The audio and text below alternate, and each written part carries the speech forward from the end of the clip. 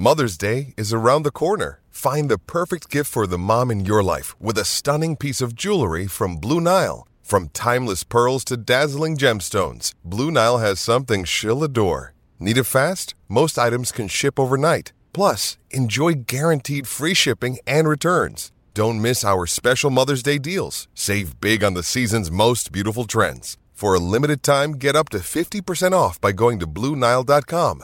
That's BlueNile.com. Lots of things are better together. Hockey, food, golf. How about a cold one on the patio during a nice spring day? But if you really want to take things to the next level, drink some Labatt Blue Lights with your friends and live life to the power of we. Always enjoy responsibly. Beer, Labatt USA, Buffalo, New York. You're listening to DraftKings Network. This is the GM Shuffle. Look, Rodgers took a legitimate pay cut. He had $105 million fully guaranteed next year. He's been putting Green Bay through the fucking ringer the last 3 to 4 years, man. I don't know if a player's ever done that. And it was guaranteed like he didn't have to. You're listening to the GM Shuffle with Michael Lombardi, presented by DraftKings and VSiN. Here is Femi Abebefe. Welcome to another edition of the GM Shuffle with Michael Lombardi, presented by DraftKings and VSiN. I'm your host, Femi Abebefe. As always, make sure to subscribe, rate, and review wherever you get your podcasts. Our producer, Elliot Bowman, with us on the ones and twos. Michael, we've been trudging along through this offseason, but I feel like this episode embarks a new season in the National Football League. We're now going to an hour-long podcast for our friends at the DK Network. So you'll hear us for not just 2 segments, but 4 segments on the DK Network. The season's back. All 32 teams have reported training camp. Let's go. Yeah, let's do it. I mean, this is the best part, right? There's so many stories to talk about, and we can stop examining the paper teams, right? I call them paper teams. On paper, this team looks sensational. On paper, this team really has improved themselves. On paper.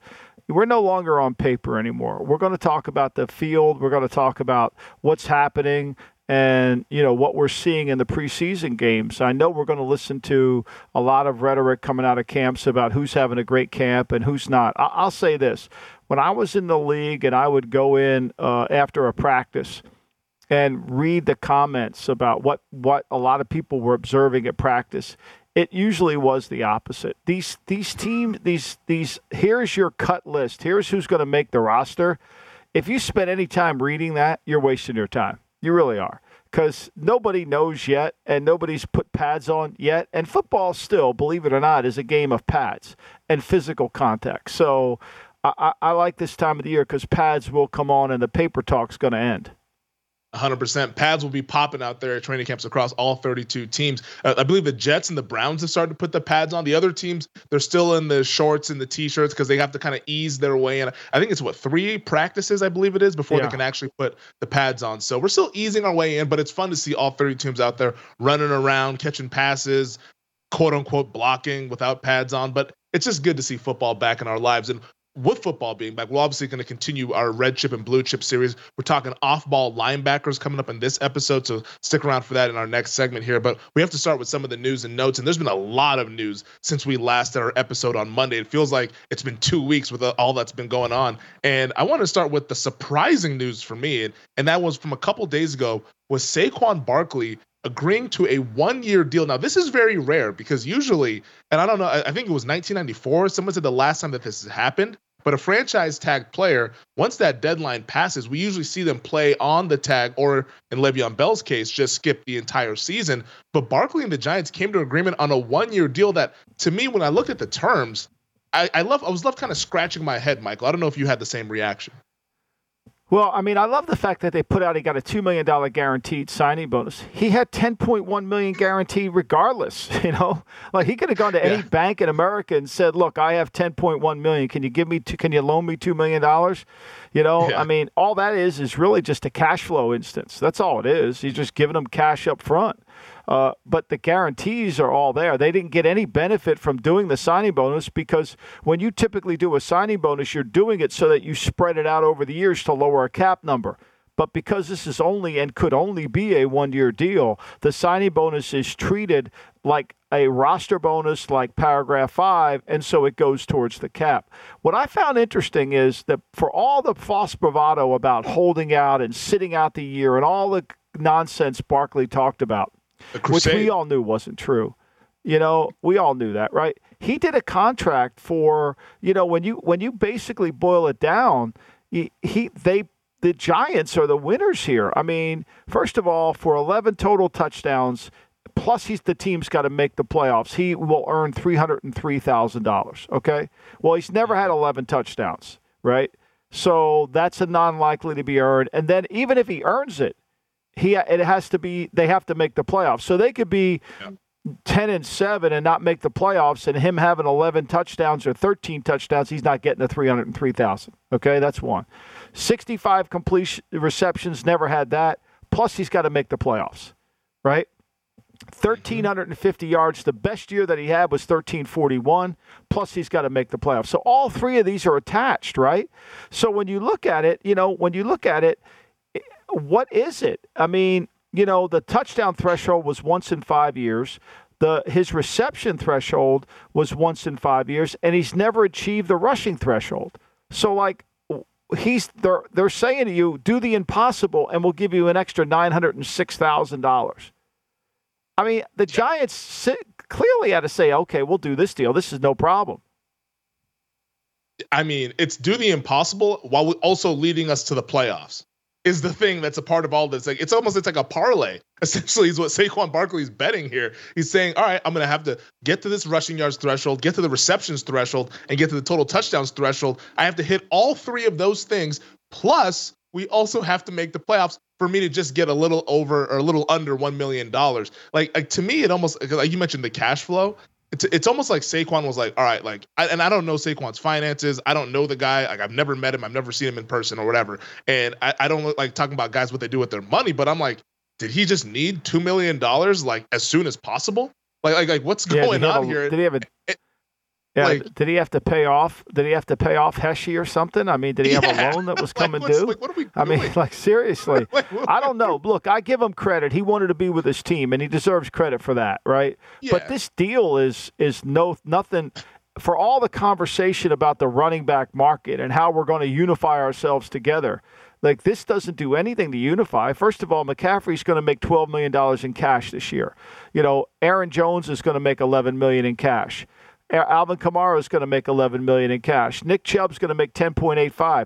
This deal is right in that same vicinity. So it really did nothing to enhance it. Now, my question is, which no one asks, is why would you have turned down the 2-year guarantee to take a 1-year deal? Do you think it's going to be easier next year in this marketplace? Do you think that? I don't see it. I don't see it. I think Chris Ballard's comments the other day, the running back market is the running back market. Why would anybody overpay? You can have all the Zoom calls you want. Adam Smith wrote about it. It's the law of supply and demand. I mean, there's nothing you got to do about it. Have 5,000 Zoom calls, 12,000. Go and sit in front of the Senate and Congress, have a congressional hearing. I don't give a shit. There's another running back coming out in college. There's going to be somebody else. So it is what it is. Yeah. And the thing that leaves me scratching my head the most is that they did all this negotiating and all this stuff. And then when he did come to terms to a deal, he didn't negotiate a no franchise tag clause in the contract. So let's say he has the greatest season ever, 2,000 yards, 20 touchdowns. They win the NFC East. They can tag you again and you'll be right back to square one. Now you'll have a little bit higher of a tag because it's 120% or whatever the increase, but you don't have that freedom that you were hoping for. Right. What the tag provides the club, especially in the running back market, is it basically is a rent. You're renting the house. You're not buying the house. Mm-hmm. You're just renting the house. You're paying a little bit more on cost for monthly to rent than you would to buy it, but you can get out of it at any time after a year. And when you're a running back and you play on the tag, that's a risky proposition because the lifespan of your career is not very long. And we know this from 2015 to 22, there's been 24 redo of contracts. And guys in their second contract are not the same. I was watching this morning before CNN interrupted me when I was watching tape. my granddaughter, who just happens to come in at any moment in my office, whether the door's open or closed, it doesn't matter. Yeah, I mean, and who could say no, right? But anyway, she comes in, and I'm watching Cincinnati's offense. I'm watching the whole game on what I love to watch the games on a continuation. So you get special teams and you get the offense, defense, and back and forth. Like you're watching a TV game, only it's all 22. And I'm watching it, and I'm watching Mixon. And I'm thinking now, Mixon wasn't the same guy. Like, he's not the same player. And they lowered his salary. He's going to make $5.7 million. But he's going to have to show that he's got juice back in his lower body. Because when you watch that tape, Sam J. Perrine had a much more explosive start and finish than Mixon did. And I've always been a Mixon fan. But my point here, Femi, is that the second contracts just don't seem to work out. The back's legs look like they go. Yeah, it's a lot of wear and tear on the position, like we've talked about ad nauseum there. But yeah, the Barkley thing, the fact that this is like, after all not the kicking and screaming, but the negotiating for him to go ahead and turn around and just sign this deal when he could have skipped all of training camp and gotten pretty much the same money. Like, I don't understand it, but I'm also not Saquon Barkley, and kudos to him. He wants to be on his teammates. And we even talked about it on the Lombardi line on our show on VSiN a week ago, and we played the clip of Barkley talking about, I could, withhold my services, essentially. That's my leverage. And even in that comment that he made, he was couching the statement every step of the way. I was like, this dude has no shot of missing any games. He wants to play football. He loves football. I was like, bro, and credit to him. Gonna play. I give him credit. He wanted to be there with his teammates. He wanted to. But, for him and his career and the fact that he has not been durable, look, he's trying to help them. And it's going to be interesting to see if they change the offense with him now. Because last year, Daniel Jones was the second leading ball carrier, had 170 carries. He averaged eight carries per game.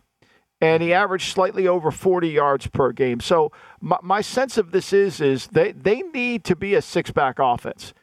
They're not going to be a Joe Burrow-style offense, 11 personnel. They're not going to be a Patrick Mahomes offense where he's making plays and doing all this stuff.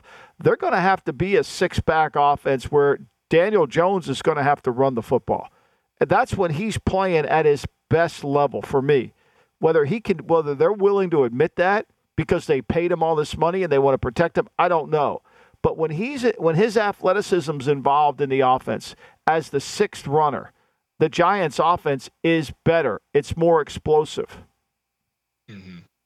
Does this make you feel better about the Giants? I mean, I wonder how Saquon feels. I mean, they gave Andrew Thomas, the left tackle, all that money, 5 years, over $117 million, their first-round pick from a few years ago. Everyone's getting the big deals that are long-term deals. Everybody's tweeting me pictures of, Lombardi, you said the disease of me.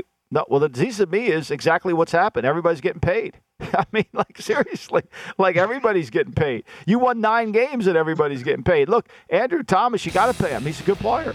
Dexter Lawrence, you got to play him. He's a good player. Yeah.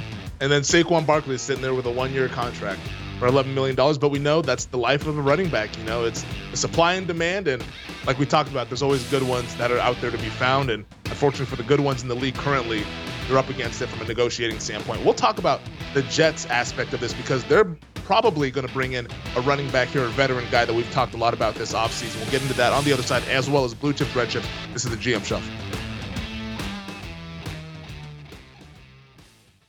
The NBA playoffs are heating up, and so is the action at DraftKings Sportsbook, an official sports betting partner of the NBA. With same-game parlays, live betting, odds boosts, and so much more, don't miss out as the NBA postseason winds down. I mean, these second-round playoffs have been unreal, and we have the conference finals now on the horizon. Make sure you get all those futures bets in before the value disappears. And if you're new to DraftKings, you got to check this out. New customers bet $5 to get $150 in bonus bets instantly. Download the DraftKings Sportsbook app now and use code SHUFFLE. That's code SHUFFLE for new customers to get $150 in bonus bets when you bet just $5 only on DraftKings. The crown is yours. Gambling problem? Call 1-800-GAMBLER, or in West Virginia, visit www.1800gambler.net. In New York, call 877-8-HOPE-NY or text HOPE-NY 467-369. In Connecticut, help is available. For problem gambling, call 888-789-7777 or visit ccpg.org. Please play responsibly on behalf of Boot Hill Casino and Resort in Kansas. 21 plus, age varies by jurisdiction, void in Ontario. Bonus bets expire 168 hours after issuance. See dkng.com/bball for eligibility and deposit restrictions, terms, and responsible gaming resources. You're listening to the GM Shuffle with Michael Lombardi, presented by DraftKings and VSiN. Here is Femi Abebefe. I know we're about to talk about the New York Jets here bringing in Dalvin Cook for a visit this weekend, but I wanted to ask you this because this was from Mike Garafolo, and I saw it just before we started recording on the podcast, that the Raiders reportedly offered Josh Jacobs $12 million per year on the contract, and they were not able to reach a long-term extension. The folks are wondering, Michael, they said, is this report true? Is this what you've been hearing? What was the best offer for Jacobs that they were not able to come to an agreement on? Well, I don't know the actual specifics of the offer. I know that he was in the parking lot and he thought he was going to sign it. And I think, his agent didn't think it was a good enough deal. At $12 million per year, he would have been where Nick Chubb is. And now he's got to go back and figure it all out. I think the guarantees were substantial. I think it was down to the wire. And I think his agent said, no, I don't want to do that deal. And so the kid didn't sign it. I think, to me, it was close. This notion that people say, I think Vic at The Athletic said it wasn't close. Look, if it's not close, what's the kid sitting in the car at the parking lot with Max Crosby? Which is true. So, do I think they'll get something worked out? I mean, they would gladly do the Saquon deal. I mean, I'm sure they would gladly do that deal. And that deal, because the way they did it, remember, they did 303, 303, 303 on incentives. That gets him right to $12 million. That gets him right to that would have given him that gets him right to $11 million. To 11. Whereas McCaffrey earns $12 million this year. So they offered him as much as McCaffrey earns. Now, on an average per year basis, McCaffrey's at 16.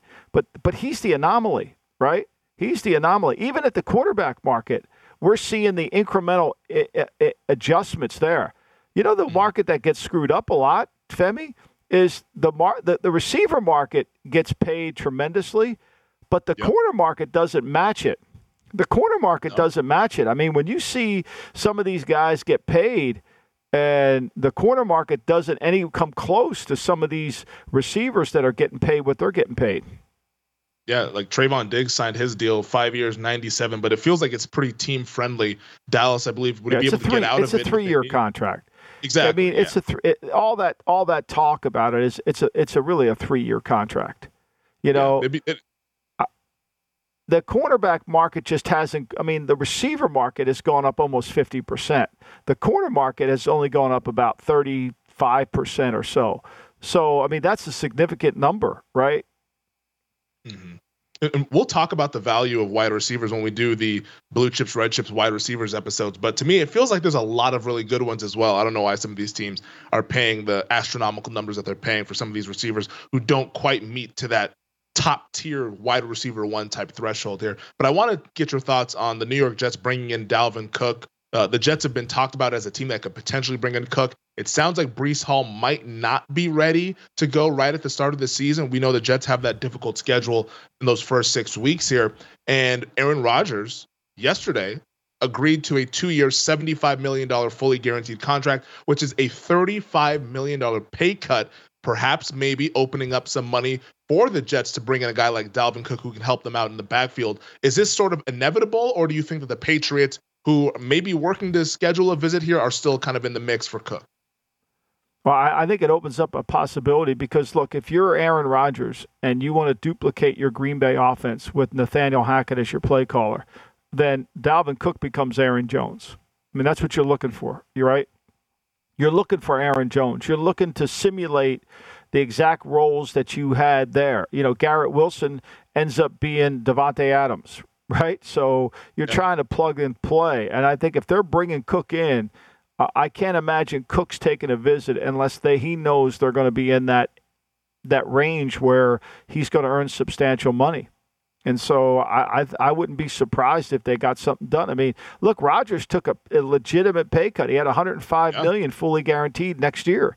So he took a $35 million guaranteed pay cut. It shows you how much he didn't want to be in Green Bay, right? Also that. I mean, like, Mr. Murphy. Wonder what Mr. Murphy thought when he read this contract. Like, poor Brian Gutekunst, he's going to have to take the shit for it. But Mr. Murphy, like, he's going to have to deal with it, right? Like, you could just see that this is not. I mean, you could tell Rodgers is a completely different guy. Let's be honest here. He is. He's been putting Green Bay through the fucking ringer the last 3 to 4 years, man. And now he's just like, hey, I'll take $35 million pay cut. $35 million. He's giving back. Dude, that's a lot of. I don't care how much money he's made. That's a lot of money, man. I don't know if a player's ever done that. 35, and it was guaranteed. Like, he didn't have to.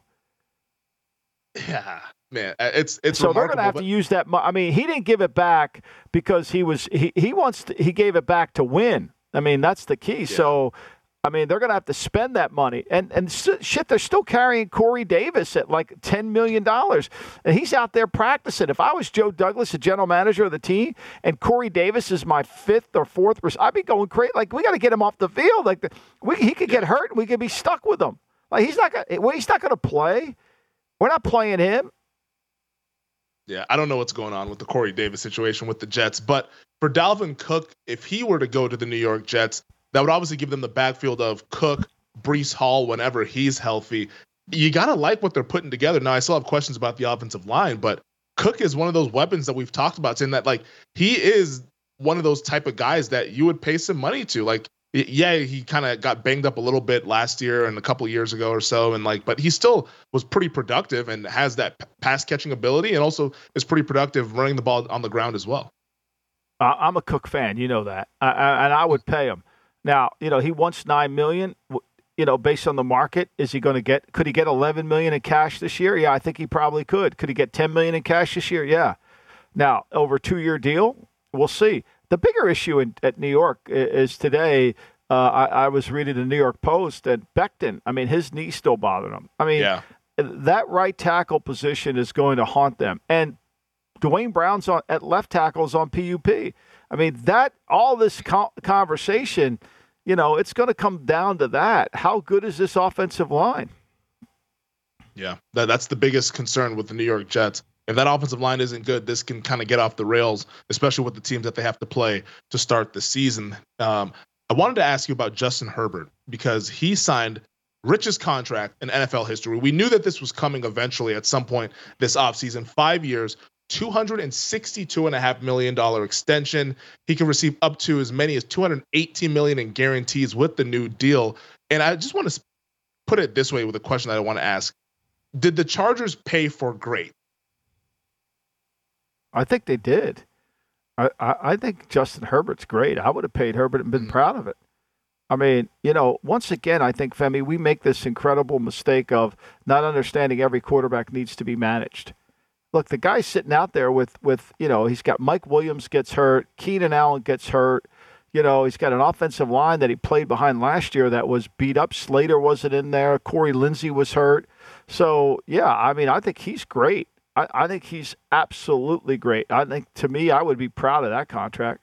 And Joe Burrow's going to go slightly above him. I mean, that's what happens, the incremental increases that go on, and I think, to me, yeah, he's great. I mean, he is absolutely great. He can make every throw. He can make plays off schedule. I just don't think they've done a good job of being able to, A, to stay healthy, and B, taking some of the pressure off him a little bit, You got to have some of the pressure off you a little bit. It's not easy. Even Mahomes gets some of the pressure off of him.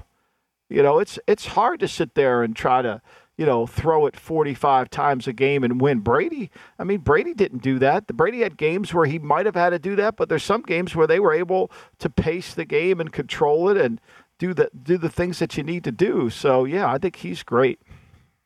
And I guess my only concern, I guess not even really a concern here, is that like you said, they had Justin Herbert for 3 years on that rookie contract, that cost-controlled contract.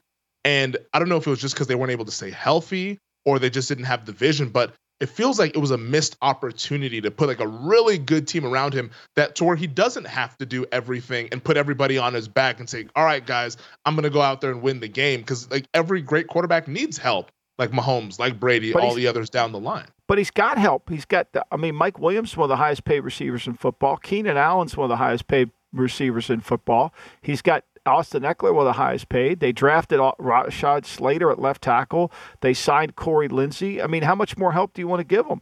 I mean, their defense is 32nd in the league. That's in the run help he defense. Well, yeah, but that's not his fault. They got the head coach over there who's sitting there in his room trying to figure out how he can go for it on fourth down, even no matter what. A 1-inch line. I'll go for it on fourth down. I want to show the analytical community I'm brilliant. Come on. Like, I don't know what more Herbert could do. He's playing. He had DeAndre Carter last year. He's got a bunch of guys in an offensive line that was kind of not the same. Plus, they had no physicality to their offense whatsoever. They can't knock anybody off the ball because their offensive line was too soft. So, I mean, look, I think we've learned this in life, right? That you can be great, but you also need supporting cast. You need the right elements around you. You need the right kind of team that fits your skill set. And I think it's unlimited skill set for Herbert. But let me ask you this question. You would not be having this conversation if Bill Parcells was coaching the Chargers. No. You would not be I would having have a lot of confidence. Yeah, I'd have a lot of confidence. You would not be having it. You would not be having this conversation. If he flew in from Saratoga Springs and started walking the sideline with the same players, you would not be having this conversation. No. But the Chargers, somehow they find ways to screw it up, and the head coach, Lord knows what the hell he's going to do this year. Now he's got my guy, the joystick master on him with the sidelines there, is calling the plays. He's getting praised as the best coordinator in all of football. I mean, I love these people that have these incredible PR campaigns. I mean, do you realize Trevor Lawrence in the NFL.com poll was rated lower than Justin Fields? I mean, seriously, even you as a Justin Fields carrying MVP member don't believe that. People have been listening to the pod, man. We're educating, we're educating folks. I'm not educating. I went back and watched all 5 games. I would love to watch those last 5 games that you keep citing. His QBR was so good. I would watch all those 5 with you, and I would show you why it wasn't very good. Forget the rating. The ratings are just, to me, they're ridiculous. Before we head to break, our blue chip, red chip, off-ball linebackers. The list for the red chips: Jerome Baker of the Dolphins, Quay Walker of the Packers, Logan Wilson of the Bengals, Jawan Bentley of the New England Patriots, Matt Milano of the Buffalo Bills. We'll get you the blue chips list on the other side and break down both of them in their entirety. This is the GM Shuffle with Michael Lombardi. Don't go away. We're just getting warmed up here on a Thursday.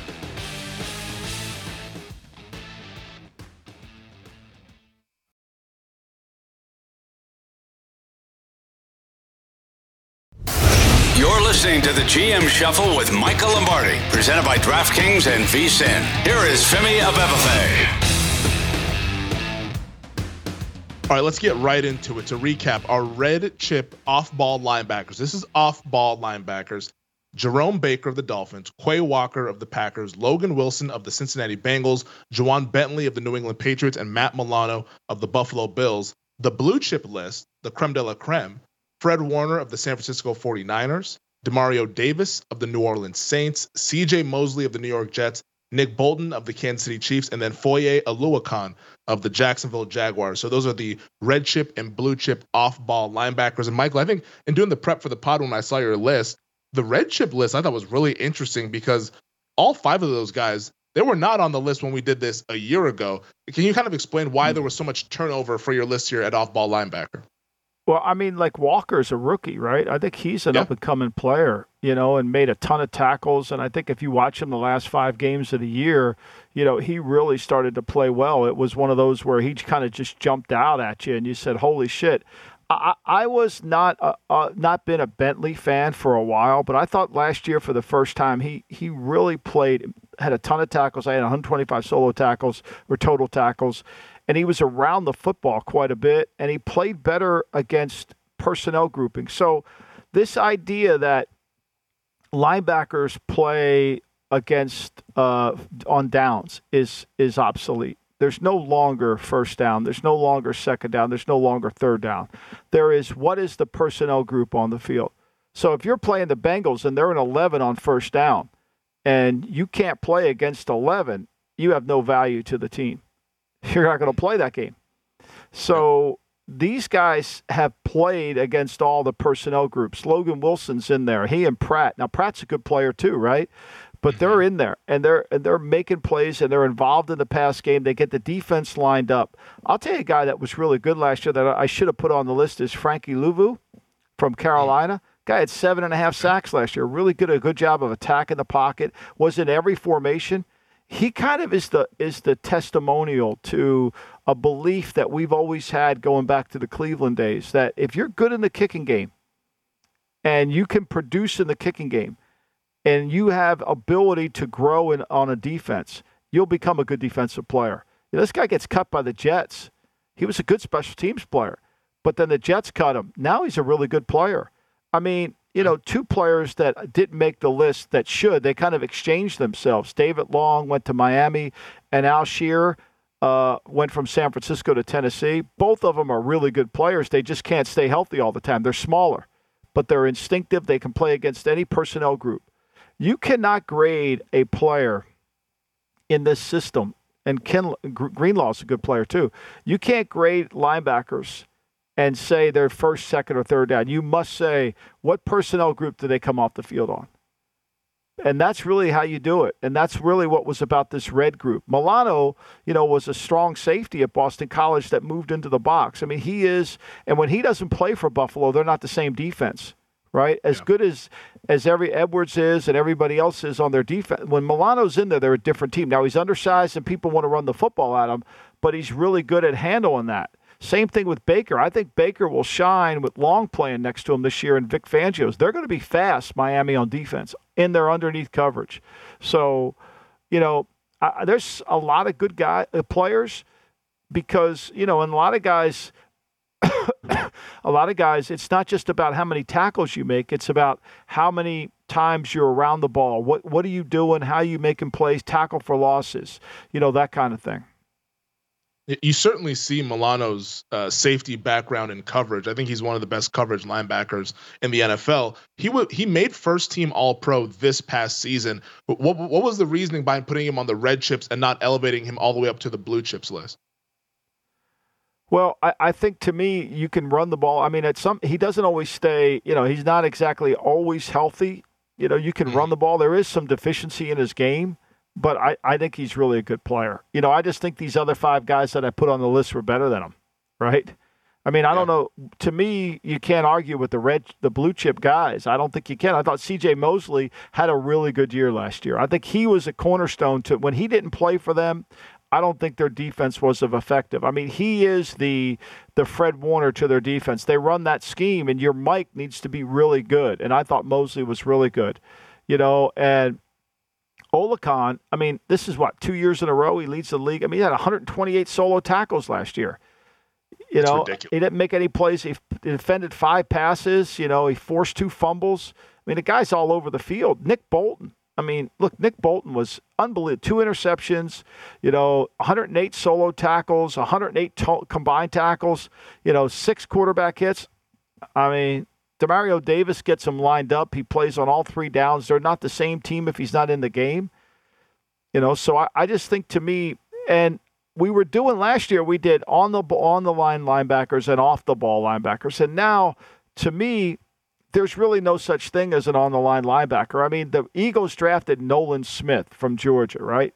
And in the old days, Nolan Smith would have been a Sam linebacker. On the line, play at the end of the line, handle the tight end, whether it's in a 34. But, even Highsmith and T.J. Watt are end-of-the-line linebackers, but they're really defensive ends. I mean, they can drop into coverage, but there's not enough of those guys to put together a list, so you got to put them all into the designate to the edge rush list to me. So that's what I'm going to do. Next week we'll do the edge rush list.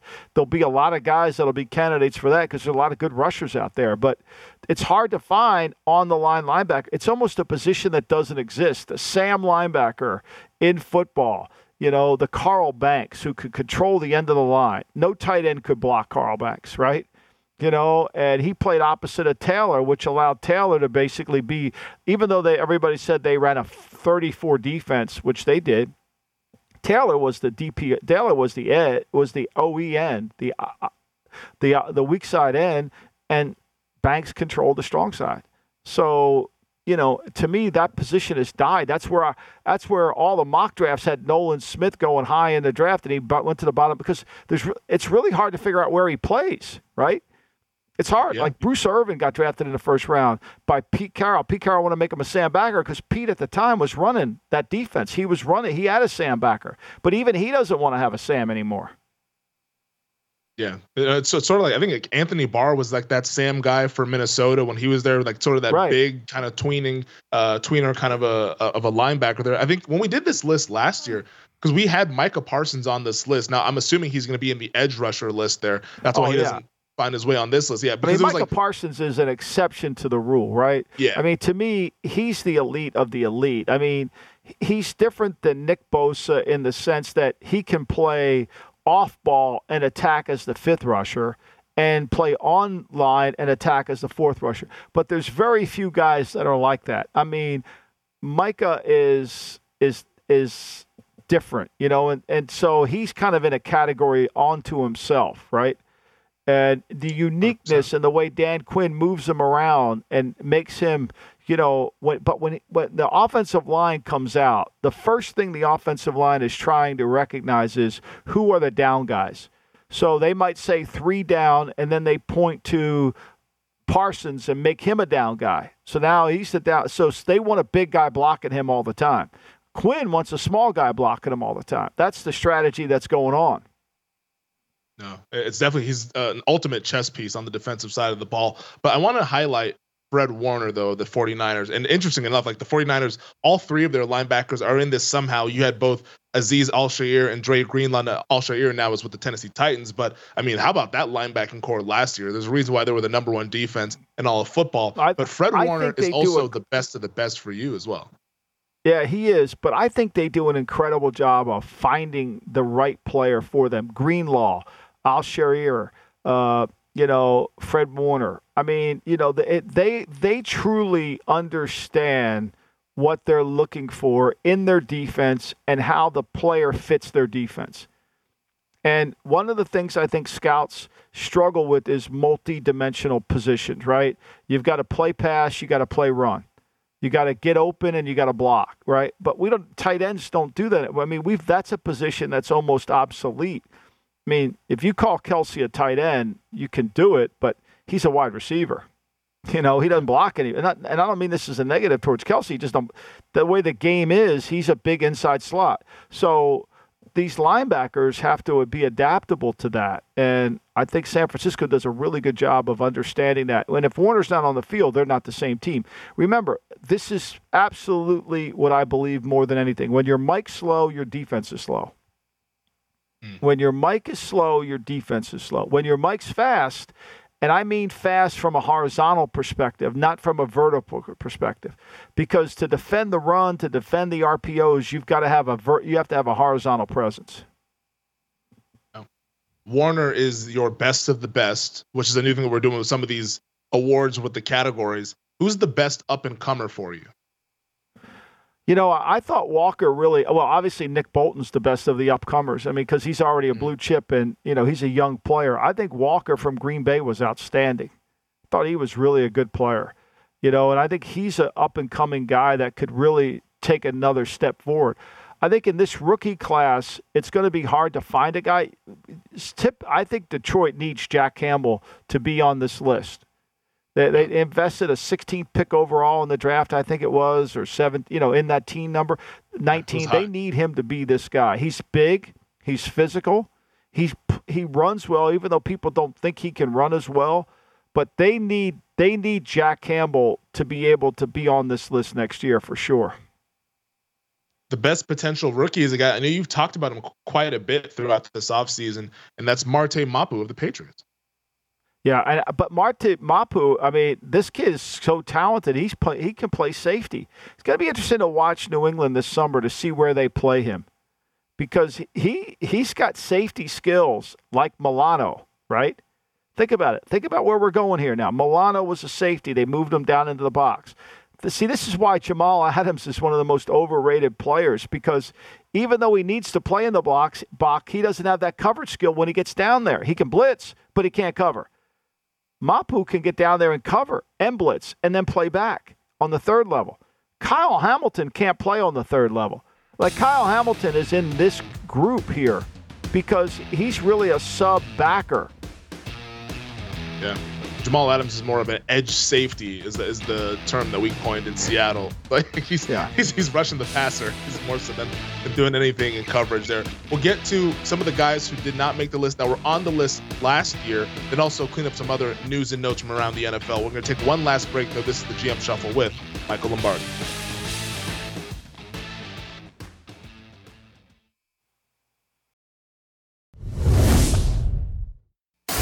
You're listening to the GM Shuffle with Michael Lombardi, presented by DraftKings and VSiN. Here is Femi Abebefe. So we did this exercise last year, and I think it's interesting to note some of the players who were on the blue chip and red chip list that did not make it this season. So on the blue chips list, there was Levante David, Devondre Campbell of the Packers. He had a down year after making the All-Pro team last season. Darius Leonard, of course, that one, or Shaq Leonard, excuse me. That is due to injury, because he sounds like he's good to go, though. He says he feels really good. We'll see how he progresses throughout training camp. David Long Jr., who we highlighted, that's also another injury thing. But I know you wanted to highlight Roquan Smith, who is sort of in the prime of his career, gets traded to the Baltimore Ravens, is entering like his age 26 season here. But you wanted to note that he didn't quite look like the same when you actually did the exercise and broke it down watching the tape. I mean, look, he was third in the National Football League in tackles last year. So you say, well, he had a really good year. He had 3 interceptions. Wow, he's making plays on the ball. But I didn't think he looked like the same player that he once was. I thought he was heavy last year, and maybe the contract dispute got him, right? And maybe all the back and forth and the change of teams. I expect him to play better this year. I didn't think he had a great year last year. I thought he wasn't as explosive to the sideline as he's typically been, and look, you can make a lot of tackles. That doesn't mean you're as good as you need to be. So I think, to me, it was a lot of circumstances involved in Roquan. I fully expect him to be back on the list next year. I don't think he'll have a down year. I don't think Patrick Queen is anywhere near this list who plays alongside of him. I think Patrick Queen certainly could be, they could change him out, even though he's a first-round pick. But I think Roquan will take a step up. I think he just looked heavy to me last year. Yeah, but maybe, sometimes those contract, we talked about that with Deebo Samuel and those contract years where you kind of have those disputes. Maybe you're not all the way dialed in on the workouts and just make sure that your body's ready to go. But Roquan Smith, talented player, wouldn't shock me if he finds his way back on this list, whether as a red chip or a blue chip this season, now that all the contract stuff is put off to the side and he has his money. And now he can just kind of focus on football, not the business of football. One guy, though, that's focusing on the business of football is Nick Bosa and the 49ers. Bosa right now holding out. I was anticipating a hold in from Bosa to kind of show up, just not practice. He didn't show up at all. And he's accruing these $50,000 fines. We know that the Bosas, they're not afraid to negotiate. We saw Joey Bosa with his rookie contract miss a couple games before he actually ended up going out there and playing. Is this going to become a problem for the 49ers? Because he's clearly their best player. I think what we're seeing here in the contracts that are getting done are teams are willing to pay what the market rate, right? So he's going to be the highest paid defensive end. Myles Garrett makes $25 million a year. I think he's like third. T.J. Watt is the highest. He's going to get above T.J. Watt. He's the best defensive end in football. He's the best rusher. If you're going to hold a draft and you're going to take a defensive player beside Micah Parsons, it's going to be Nick Bosa. Those two guys go hand in hand. And, I fully expect the 49ers to get a deal done. So I have no concern about it. Frankly, the way Nick Bosa, sometimes you worry about his durability. Let him hang out. He'll come in first week, and I'm sure he'll give the Steelers all they can handle rushing the passer. I thought the interesting thing out of San Francisco, the Nick Bosa thing is just noise. They'll get that done. Was that Purdy's full go. I never anticipated Purdy to be full go. I thought Purdy would be on a pitch count. They carried 4 quarterbacks. They've got Brandon Allen still on the roster. So I fully expected him to be on a pitch count, but He's not. So, that says a lot about that. Now, will they play him in the preseason? I can't imagine. I think the interesting thing going to happen in San Francisco is who's going to be the backup? Is it going to be Sam Darnold or is it going to be Trey Lance? And if Lance is 3, what do you do then? Oh, my God. So Purdy, so he's not on a pitch count on the days that he's practicing, but it sounds like they're going to not practice him 3 straight days. It'll be like he'll practice twice, take a day off, and then come back, practice 2 more times. So I guess it's kind of like it's almost feels a little bit like a pitch count, but it's not really like a pitch count. But I'm right alongside with you there. I was surprised that he was fully ready to go at the start of training camp. I mean, it makes sense, right? Like, why would they rush him in there? It's like Garoppolo. They passed him on the physical. Shocking. He's going to get all his money. That's shocking. I don't know what we're going to do with that story. But they're going to be careful with him, right? Every player coming off an injury, you need to be careful. Michael Thomas is actually practicing, but they're going to be careful with him, right? It's a long season, right? And some of these guys, they need to get the timing and their element back, but you don't need to rush them because then another injury occurs. Like if I were the Jets and Becton is still having soreness in his knee that's been a problem knee for him, that's a concern, right? Dwayne Brown being on PUP, he's 38 years old. Now, you don't know if he's going to be as good a player as he's been, but you kind of – that's okay. We're going to get him the rest. He doesn't need to be out there for 6 weeks. Becton you worry about. There's certain things you worry about. So with Trey Lance, he obviously has played, 3.5 games in his NFL career. And he's played 3.5 games over the last, 5 years, essentially, which is just that's terrible for quarterback development. I feel like this has to be the preseason showcase of Trey Lance if there was a team out there who might be interested in him. I know that John Lynch continues to heap praise on him. I don't know if he's trying to put the PR sign back out there, the 1-800 number that he put out there in April that he then rescinded, but maybe it's going to go back out. But I think if he's QB3, you got to see if you can get something for him because he gave up a lot to go out and move mountains to go ahead and acquire him. If he's not any good in the preseason, where nobody does anything, there's no game planning, there's nobody's showing their playbook. If you don't, as a veteran quarterback, if you don't play good in the preseason, now understanding if the offensive line breaks down and you start getting the shit kicked out of you, I get that. But from a quickness, from a rhythm, from a timing, if you don't play good in a preseason and you've been in the league 3 years, something's wrong. Yeah. It ain't happening. It just ain't happening. Yeah. I think this is a really a make or break year. And if you're Trey Lance's agent, I feel like you got to be kind of working the back channels to say, all right, who's out there that could maybe trade for our guy? Because you need your guy to play. And if there's if he plays good though, Femi, is he play good? Are you feeling good about it? Because he's going against backups. At least show something out there. It would be better than what's out there right now because what's out there is nothing. we don't see the guy play ever. All he's got to do is make one play and Twitter will light up. Just all he needs. One touchdown pass and here we go, Trey area. We're back.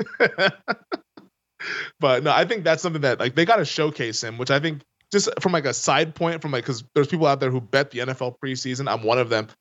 The Niners are going to be interesting because there's a lot of depth chart. There's a lot of QB depth on that team there. So maybe if they get Lance out there playing a full second half against 3rd, 4th, and 5th stringers, maybe they have a fighting chance to go out there and cover some spreads. That's just a little side note for myself here. But we've seen a lot of going on there in San Francisco.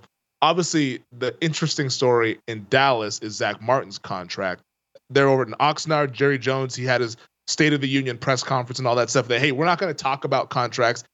Zach's in our plans. It's not going to change anything, but he's now missing those days, acquiring those fines of $50,000 a day. And I think they'll get something done, but it's a little concerning just to see your best offensive lineman not at training camp.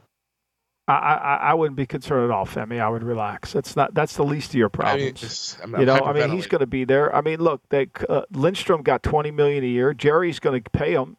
You got to block San Francisco's front. You got to block Philly's front. You're going to have to pay the guy. That's the reality. You got to block Dexter Lawrence at the Giants, who's a good player.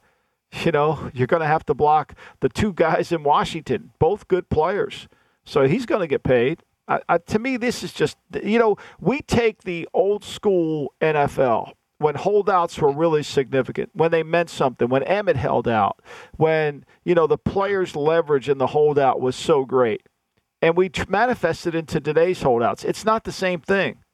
It's not. And we cover it like it's the same thing. And yet it has no real significance. And so there'll be an exception to every rule. But Nick Bosa is going to play. You know, I mean, Saquon Barkley came in and played. Judge Jacobs is going to play. They're going to play.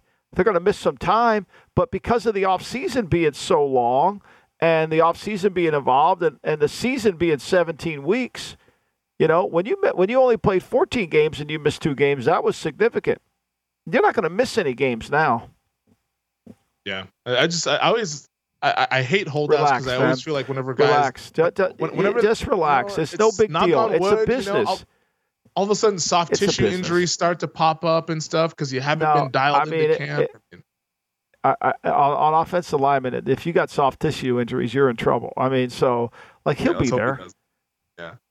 Last thing before we get out of here, I saw your boy Adam Schefter tweeting this morning that the Rams were approached by other teams about quarterback Matthew Stafford in the offseason, but were in, quote, unanimous agreement to keep him for at least another season. I might be dizzy by the amount of spin that I see on that one, but what we've been talking about of saying, hey, like the Rams are actively shopping this guy. No, we were actually approached. People were calling us about our quarterback. Yeah, people wanted to pay the $59 million. They shouldn't wait. You just said no. You said no. I mean, this is just clarifying. They don't want Stafford to be mad that that it's out there that they were trying to trade him, so they spun it to a different direction. I mean, look, that's what happens. You know, they have to. They know they had conversations with teams. I know they did. They know they did, right?